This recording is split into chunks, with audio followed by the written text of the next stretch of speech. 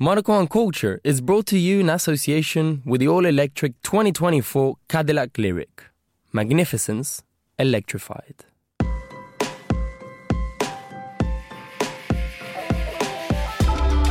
The Cadillac Lyriq delivers a sporty, responsive and agile drive that makes every mile a milestone. This groundbreaking Ultium EV battery platform fundamentally changes how electric vehicles are engineered, delivering charging and power storage technologies that fit seamlessly into far-reaching journeys and daily commutes. The Lyriq is a vehicle that balances the sensual and the technical in masterful harmony, where rhythm, form and color unite. From emergency braking to intelligent alerts, parking assistance to vehicle monitoring, the Cadillac Smart System suite of safety and driver assistant features standard on the Lyriq means you'll drive with added confidence. While innovations like available Super Cruise driver assistance technology and Google built-in set a new standard for technical prowess. Take the next step. Head to Cadillac.com now to configure your car. The all-electric 2024 Cadillac Lyriq. Magnificence electrified.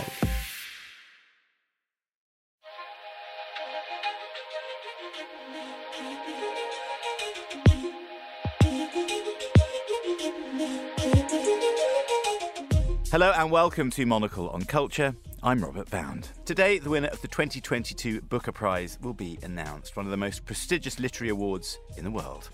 First presented in 1969, for 53 years the prize has lavished winners with international publicity and boosted those all-important book sales. But those years haven't gone by without upset and scandal, and of course, a truly Herculean effort from judges expected to whittle down all of those entries into a long list, short list, and finally to decide on a winner. In 2006, one judge was said to have suffered from temporary blindness as a consequence of the amount of reading expected of the judges. It could be something else, of course. On this week's show, we'll be drawing back the curtain on literary prizes, what they mean for writers and literary agents, and what it's like to be a judge on a major literary award. We'll be asking whether, in the era of book talk, how prized a literary prize is. And I'm joined today by Claire Conville, co-founder of the literary agency C&W. Between them, Claire's clients have won or been nominated for nearly every major literary prize in the UK. And I'm also joined by Monocle's books editor, Georgina Godwin, who's also part of the panel of judges for the Baillie Gifford Prize for non-fiction this year. Welcome both to the programme. Nice to have you here. Thanks for tittering along to that masturbation joke in the introduction. Who wrote that in? Claire, I'd love to come to you first.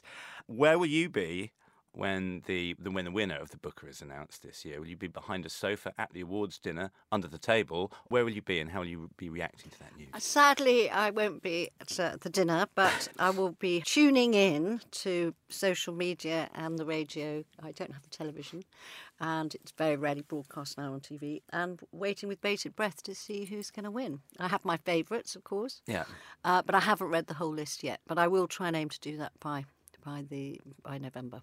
Georgina, we just set up in the introduction that you're on the judging panel for the Baillie Gifford Prize for non-fiction this year.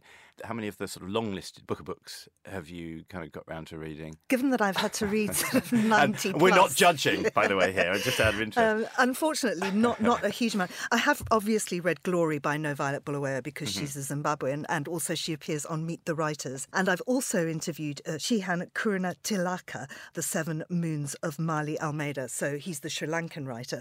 And as I say, both of those interviewed on Meet the Writers. So those, I'm ashamed to say, are the only ones I've read because I've been reading for the Baillie Gifford.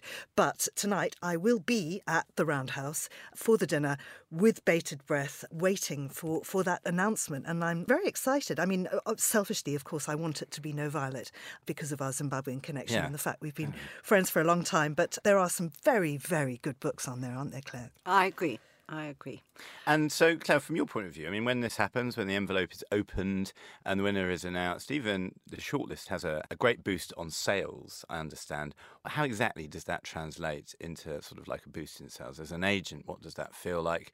What are the tactics that you assemble to kind of make the most of that? Well, once you've got over your hangover, you get on the phone to all the literary scouts and international publishers who, if they haven't read the book, should be reading it, and hope to make sales in different territories around the world. I think that's really important. I mean, I was very lucky once to have a Booker Prize winner, and I think in the end we sold his book in 42 languages and 43 territories. That felt like an incredible achievement for a book that was in many ways quite a challenging and unusual novel. And this was DBC Pierre. That was DBC Pierre. But I think also, obviously, the next call is to the publishers themselves, who are kind of getting into gear, sort of doing a massive reprint, planning how they're going to sort of publicise and continue to market the book all the way up until Christmas, because obviously it's the big Christmas market. And I think it is a wonderful kind of signifier for the quality of the work. I think it's wonderful for the author, and I believe in prizes. Okay, well, that's good. Yeah, because they are a funny thing. I mean, a lot of people at this time of year also, in the run-up to, and especially the day after the announcement, not to rain on the parade of the winner, but a lot of people grumble, well, you can't do this about books or art or culture. This isn't the right way to be doing it. As someone on a judging panel, do you sometimes feel that any of your fellow panellists, Georgina, even feel that when you're trying to sift the kind of sheep from the goats in terms of the non-fiction that you're judging this year? I mean, I think it is very difficult because you're not judging like with like. You know, I mean, yes, it's all non-fiction, but, you know, for instance, on the long list we have, say, non-fiction about colonialism and violence, and then you've also got a book that's about the very gentle life of a country doctor. Yeah. You've got a memoir of somebody recovering from heroin addiction, and then you've got a lovely story, I say lovely, it's deeply affecting, about the Rwandan genocide. So, I mean, you know, there's really no way to equate them in terms of subject matter, but I think good writing is good writing, and that shines out whatever happens. But you're also looking for something that's going to be engaging. I mean, it doesn't matter if it's beautifully written, if it's just that ultimately the subject is dull, but good writing will make that subject fascinating. I've read so many things that I just didn't think I was that interested in, and the writing has been so luminous, you just want to absolutely read it to the end. Do you know, even before we selected for the long list, there were books where I started reading and I realised that actually they were never going to go through to the long list, and you're so short of time because you've got so much to read, so once you reach that decision you're really just meant to put the book aside. But so many of them were absolutely compelling. I mean, you know, who knew marine insurance could be so exciting? Man alive, we need to write down a list of the not quites for our listeners at the end of this. So are you judging line by line, or are you judging kind of on the sort of general feel of a book? Are you trying to sort of find a gap that needs to be filled as well in certain respects? I mean, you know, you've given us some heavy subjects there for the Baillie Gifford this year, as well as some more sort of, I don't know whether they're exactly cosy, but sort of closer to home kind of things that you know, I mean, is that what you're, I guess it's a consideration for some of the three. Yeah, I mean, last year's winner was Empire of Pain, the Patrick Van Keefe book, which was all about the Sackler family and the whole addiction of the United States to these painkillers. Yeah. And it was a very necessary book, I think. It highlighted an issue that people really needed to know about. And I think that that's quite important, but I'm not sure the other judges necessarily agree. I think that we're looking for an important book, but we're also looking for a book that is beautifully written. Yeah. And that really is at the heart of it. You want to find the best written piece of non-fiction from any nationality, covering anything at all, but it is all in the writing. And I think my fellow judges are probably right to disagree with me that it doesn't have to be issue driven, that you're not necessarily looking for a gap in the market. I mean, there are a lot of books around the same. We got a huge amount of submissions, for instance, around Russia, and it seems everybody is kind of writing that at the moment. It'll be interesting to see next year. There'll probably be a whole lot on Ukraine. I mean, obviously publishing is behind the slightly behind the kind of time frame, but only just, I suppose, in a way as well. And Claire, I mean, you obviously know a lot of the judges on the prize panels, and you kind of know what sort of thing swings and what sort of thing doesn't. Obviously, when you get a brilliant new manuscript in from an excellent novelist, you know what, as to use Georgina's phrase, is luminous and really kind of comes off the page. But what are your sort of tactics, if there are any, for submitting to prizes? You have to. I mean, it's not my decision. I also work with a small publishing imprint called Cheerio, and we will be submitting to some fiction for the Booker Prize next year. But as an agent, you have no control, and publishers actually are very private about what they submit and how they submit, because otherwise they get every single agent in London saying, why aren't you doing this and why aren't you doing that, aren't you doing the other? There are always books you believe can make the shortlist. I mean, I felt I had a book this year which I could have made the shortlist, but sadly it didn't. It's such a strange process. There are so many variables. I mean, alongside, an impassioned group of people looking for a piece of great writing, there's so many variables. Taste, kind of, experience, preferences. And I have many authors who've kind of been on literary prize panels, and they're quite interesting about the process. They can't give very much away, but they will often say it's quite complicated. Often not necessarily the book that everyone loves is the book that wins. Sometimes compromises have to be made.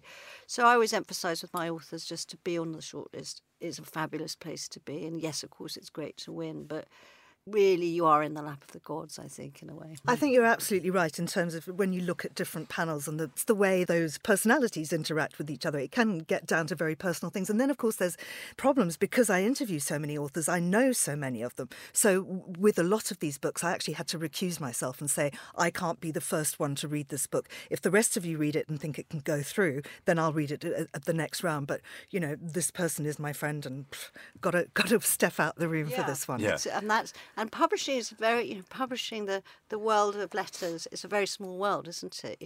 Writers know each other, writers know publishers. So you have to be very thoughtful and careful, I think, about the process.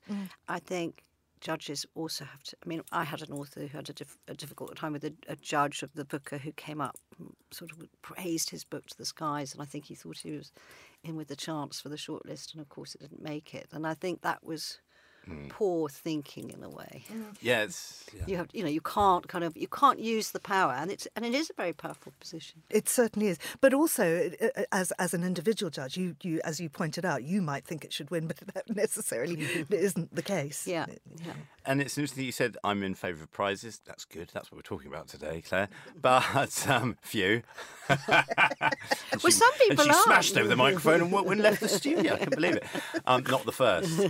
I mean, it seems that it's the perfect distillation of the industry, which is about great creativity and commerce, I suppose. And it's it can't help but be a celebration of that.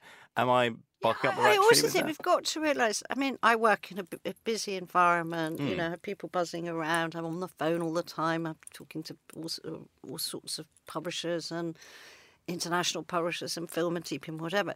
An author's life is a lonely one. And, it's long periods of sort of wrangling with the art beast, lots of ups and downs, unless you're very, very lucky. Lots of ups and downs, lots of ripping up material, lots of sort of, alongside the enormous highs, quite a lot of despair. So, yes, sales are great. Yes, lovely review coverage is wonderful because it reflects the outer world reflects your inner hopes. But the prize is really, in a way, the icing on the cake because it's really, gosh, it was worth it. I just recently read Empire of Pain, which I thought was magnificent. And as my daughter read it, she said it reads just like a novel. And I think that's what was one of its features. But I mean, the work and the research for that book, I mean, the legal stuff alone must have been literally a dining room table, piled 6 feet high. And so to receive a kind of, a serious prize at the end of that work really is a fantastic reward, I think. As you say, you've stewarded a novelist to a Booker Prize, DBC Pierre. I'm sure he's been on this show. I'm sure he's been on Meet the Writers as well. He has, and he's a great person at winning prizes, I'd have thought. I mean, one of my favourite ever lunch with the FT was him because now everyone always just has a glass of kind of Tizer nowadays, right, on that feature. Whereas he's a fun person and he must have been a great person to steward through that process and seemed like he really enjoyed it. Yes, Does I that think make it was a difference for you? I think it was complex. I think most people enjoy prizes. I mean, I think Douglas Stewart, who a colleague represents, I don't represent him, but he won 2 years ago. I think it was utterly unexpected. It was a first novel, a bit like Pierre's actually. He has another job, or had another job. He works in the sort of fashion industry. And I think it was an incredible journey for him. And I think he loved it. I think he learnt a lot. I think it was a challenge. And he enjoyed it in a different kind of way. I think in a way for Pierre it was a bit of a shock, actually, because it was such an unlikely Well, it's his debut novel, wasn't Yeah, it, as well? exactly. Yeah. But he has a new book out, which is under Claire's new imprint. So Cheerios, this new publisher that she's actually started. And Pierre's new book is fantastic. What I most remember about it, though, was that Claire held this incredible launch party for it at the Academy Club, where we all played drafts. No, backgammon. Backgammon, I beg your pardon. Okay. Backgammon, very important. Talking of which, is this how things get decided at the gritty end of a panellist discussion, when you have to basically almost toss a coin for who's Play going to be the backgammon winner? for it, Well, it's who's winning last, who's leading last, I suppose. Well, it's we like haven't. any race. Yeah, in this particular, in the Baillie Gifford, we haven't yet got to that point. We're still wrangling. How are over. relations amongst Relations the are panellists? fine, actually. Hey. They're very cordial, and we have a fun WhatsApp group, so we Yeah. keep in touch with each other. Yeah, but we haven't yet got down to the real nitty gritty, which is, we're still at the reading for the shortlist. So there's 12 books you've got to know inside out and back to front if you want to back them. So I'm now sort of on my second read through, and I haven't gone blind, but none of them are particularly erotic. There was a medical term associated with, I think it was Candy McWilliam for that prize. I don't know what it is. Sort of a question for you both, but Georgina, I'll ask it to you first. So from the judging point of view, is judging fiction and non-fiction are different things? I mean, you're judging, as you said, with the non-fiction prize, you're thinking about the issue that is being addressed by the book, as well as the brilliance of the book. When it's fiction, it's a story in a certain sort of way. There's certain things that people love things about, there's certain subjects that you just don't like, even where they're fictional things. But is it, I'm going to use the word easier here, lazily, but is it slightly easier to judge non-fiction when you've got, or is it slightly less easy because you've got the personal interest of the subject matter and the quality of the writing, rather than a novel which can and should just take you anywhere? Yeah, I haven't actually judged a large non-fiction prize. I've done various short story prizes. My friends who have tell me that non-fiction is easier, and certainly you're learning everything and you don't get bored of it. I imagine that once you know the plot and you're just kind of reading it again. It very much is the quality of the writing. But in non-fiction, I mean, there's just so many details of wonderful things that you just never have come across. And actually, I find on every reading, you're deepening your knowledge, you're understanding it more, you're seeing the depth of the research, the quality of the writing. So the answer to that, in short, Rob, is I don't know. Well, it was my lazy question set you up there, I think, rather, didn't it? We've talked about winners and what it can do to sales and things. In terms of numbers, what can that do? What can a book go from until? I mean, with a debut novel like DBC Pierre's, Claire, that obviously went from sort of 0 to 100 very, very quickly. Yes, I think. Well, interestingly, I suppose, when it was shortlisted, suddenly you thought maybe we could sell 30,000 copies, 40,000 copies. And then when it won, I think in the end it sold about 750,000 copies. Douglas Stewart has sold well over 1 million copies. Shuggie Bain, he's our other Booker Prize winner. I know that other novelists have fared less well, but even maybe selling 75, 100, 150,000 copies, particularly in today's market, is a real achievement. So, but some books seem to take light, post the Booker Prize. And it's the same with the Women's Prize as well. I mean, there are some years where a book will just be a sort of runaway bestseller, and there are other years where it's very nice sales, but it's not quite at that phenomenal level. And so it can vary. It's not a guarantee of kind of, No, indeed. piling them high in Tesco's, Yeah, yeah. And I mean, we're talking mostly about the Booker and the Baillie Gifford, but as you say, the Women's Prize, really, really good prize and absolutely necessary for women. So many other prizes, though, and along the way, and very sad to see that some are actually now shutting. I mean, the cost has just gone. Yeah. And I mean, I think the Women's Prize is really interesting because I was kind of thinking about them. They do quite a lot of outreach. They do podcasts. They do recommended reading lists. They support new writers who may not have sort of easy access into that world. And I think that outreach has really proved incredibly valuable to them because they're kind of really engaging with the wider world. It's not just about, sort of lovely books that people like to read. It's a sort of bigger brief. And I think that's really keeps them kind of in the public eye. It keeps them kind of fresh. It keeps people interested that they are looking for new readers. They're not just relying on publishers to find new readers. They're looking for new readers. And I'm very impressed by them. But I think there are all sorts of interesting prizes, like the William Hill Prize for Sports Writing. I know there's a specialist prize for translators who are always undervalued and do very important work. We haven't talked about the Nobel, which is obviously a hugely influential prize. But interestingly, doesn't necessarily have huge impact on sales, but kind of puts you up in a sort of on Mount Parnassus, so you have a different kind of because the Nobel Prize for Literature, the winners of which are often. It often feels like it's a kind of lifetime achievement award rather than this is the last thing you did was the best thing that anyone's done that year or in that sort of period of time. Yes, I think the Bob that's Dylan's fair. of this world, and Well, the last winner was an Austrian sort of playwright and novelist. I suppose they probably you go down to your local Waterstones, you're not even going to find something by some of those people. I think also all I can say is I think yes, Booker Prize dinner lovely, but I think the Nobel Prize weekend is pretty spectacular, and just for the fun of that, I think everyone's in sort of top hats and tails, and I think there are splendid dinners and parties, and I think it's a fun week. Let's put it like that. What was that film about the Nobel Prize weekend? It's really good. It's Jonathan Pryce and Glenn Close. Yeah. And she wrote his novel essentially. But and he wins that. That's right. I didn't see the film. It's really good. I must see that. It's really good. What's it called? I don't know. Shall I Google it? Should we Google it? It's really good. And it's but also, I think that. poetry prizes are interesting. I mean, poetry is such a hard road to travel if you're a poet. So even a small poetry prize, and maybe it's. I mean, we Cheerio support the Poets Prize with the White Review, and it's a small amount of money, but. It is a focus, recognition, a sort of an achievement.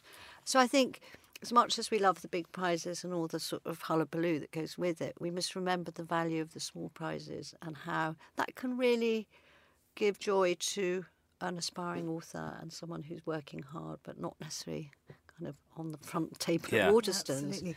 The film is The Wife, and interestingly enough, it's written by Meg Wolitzer, who, again, has also been on Meet the Writers. So has her 90-year-old mother, who's also written a book. But Meg has won loads of prizes herself and is set this in Stockholm where they go there. And it's a great film. You should watch it. I must watch it. We'll have to leave it there. Thank you both very, very much indeed. And Georgina, thank you for the cross-promotion of Monocle shows there.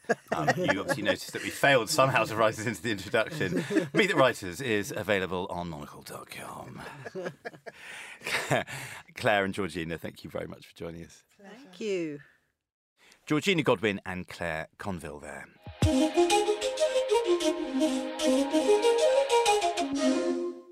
And now we turn to the practitioner themselves. Apart from the commercial reward, to what extent does a literary award validate the work of a writer?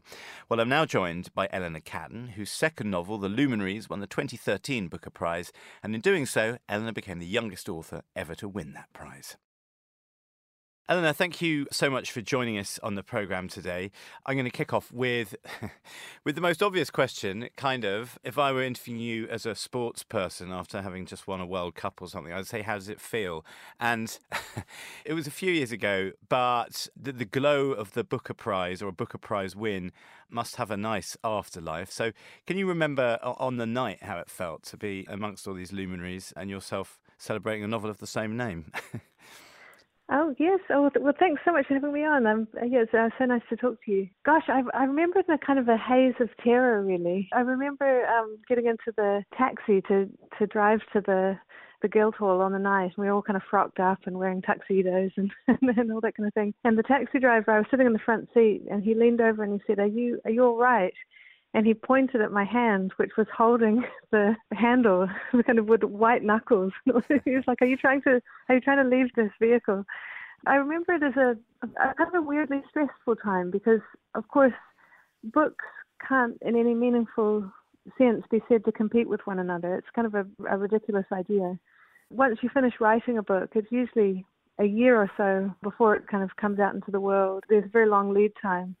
And in the meantime, any number of other people might write books that you have no control over that kind of become the context into which your book is born. I mean, it's a funny thing to feel stressed out about because on the one hand, the stress is very real. The rewards that come with a prize like that are pretty huge in terms of enlarging your readership and your your kind of career opportunities, I suppose, your exposure as a writer. But then, on the other hand, there's not really anything that you're doing in a competitive sense. You're not competing. You're not like an athlete in any way. Yeah, I suppose once the book exists, it's out there in the ether. It's on all the judges' bedside tables, I suppose. It's doing the only job it can do, and you're doing the only job you can do, which is maybe think of the next project, I suppose. What, however, did it allow you to do, winning the Booker? I mean, it opens up presumably some opportunities in terms of sales. It's a lovely sticker to have on your book at airports and bookshop tables across the world. But does it allow you more than that? Does it change the scope of the sort of book that you think you can write? I think it did for me. I mean, I was very young. I was 28 when it kind of all happened. I just turned 28. And so the next couple of years, I was pretty much constantly on the road up until I was about 30. And then I had a kind of minor breakdown and gave it all up for a while. And so, yeah, just the sense of responsibility that comes with it, I suppose, the sense that people are listening is often, I mean, it was in my experience, it was a very sharp turnaround from what I had expected prior to that. I mean, every writer kind of goes into their career knowing that their publisher has taken a chance on them and that they're just kind of crossing their fingers that everything will work out. And with something like the Booker Prize, it really turns your fortunes around in this very major way. It's a hard question to answer in a way because in a sense nothing changes in that you're always responsible to your readers' enjoyment and edification. In terms of the material reality of the job of writing a good book, nothing at all changes if you win a prize or if you don't. I think that the kind of superficially it does feel like you've been handed a bigger megaphone, and that can be quite a treacherous feeling, I think. I mean, it's one of those things that I guess the flip side of that is what does it stop you from doing? I mean, it's not like you're going to do a Luminaries Part 2 necessarily, but does it sort of push you in another direction? Do the kind of media demands on your time mean that actually putting pen to paper again took longer than you might have done after winning the prize? Oh, that's an interesting thought. I had a kind of an unusual reaction to it, I suppose. I mean, this might not be unusual, I'm not sure, but I found that period of being in the limelight, even to the extent that I was, very disorienting and alienating. And I actually kind of turned to screenwriting almost as a way of trying to find a way to write as part of a team. I really sought out more collaborative ways of working as a kind of an antidote to this feeling very much marooned and uncertain on my own. I think one thing I found very difficult about it, but this might be peculiar to my nationality because I'm a New Zealander. I'm born in Canada, but the Luminaries is set in New Zealand and kind of about New Zealand history in a lot of ways. I found the particular pressure from New Zealand at having suddenly kind of become this kind of spokesperson for my country, and there was this requirement that I would then paint my country in a good light and kind of be a kind of a brand ambassador for, I mean, whatever a country is, whatever a nation is. I found that a very uncomfortable mantle to wear, and really kind of chafed against that. Yeah, I think it's an interesting thing. You mentioned coming from a country which. Were you the first New Zealand-born novelist to win the Booker? And suddenly you have to represent more than just the book, and more than just yourself. Right. Yeah. I think that again, just as the books can't really be said to compete. I think the idea that books, they can't really be treated as sports teams. So that just it's an idea that doesn't really make any sense. That a degree of subversion and rebellion and kind of just wanting to make trouble is an essential part of any fictional project, I think. And just finally, Eleanor, we've talked about both sides of the coin, I suppose, of winning a literary prize like the Booker. Was it nice, though? I mean, The Luminaries is such an expansive, wonderful book, and a big book. You obviously spend a long time on it. Was there something simply lovely for it to be recognised after having spent a lot of time on your own with your laptop let's just say, in the writing of that book, so much time in the thought of it and putting it together, that it was just lovely to be recognised publicly for something that you did privately? Or is that too simple a way of putting it? Definitely. It was such a relief. You live in such terror when you're inside a book, especially as a book that's growing in its manuscript form. You know, the bigger a book is, the greater the demand you're placing on the reader, so the better it has to be. That was always my feeling about it. So I was very nervous right before the book came out that it would kind of earn its keep and find its audience and so on. And so I'll be eternally grateful for the Booker Prize for helping that to happen. Eleanor, thank you so much for joining us. It was really lovely talking to you. Thanks for being so honest and generous with your answers about something that is not as simple as it may seem to some people who are praying for that envelope to open with their name on it. Thanks for talking. It was really fun. And that is it for today's show. My thanks to Georgina Godwin, Claire Conville and Eleanor Catton. Monocle on Culture is produced by Sophie Monaghan-Coombs and Steph Chungu, and Steph also edits the show. We'll be back at the same time next week, but until then, from me, Robert Bound, thanks for tuning in.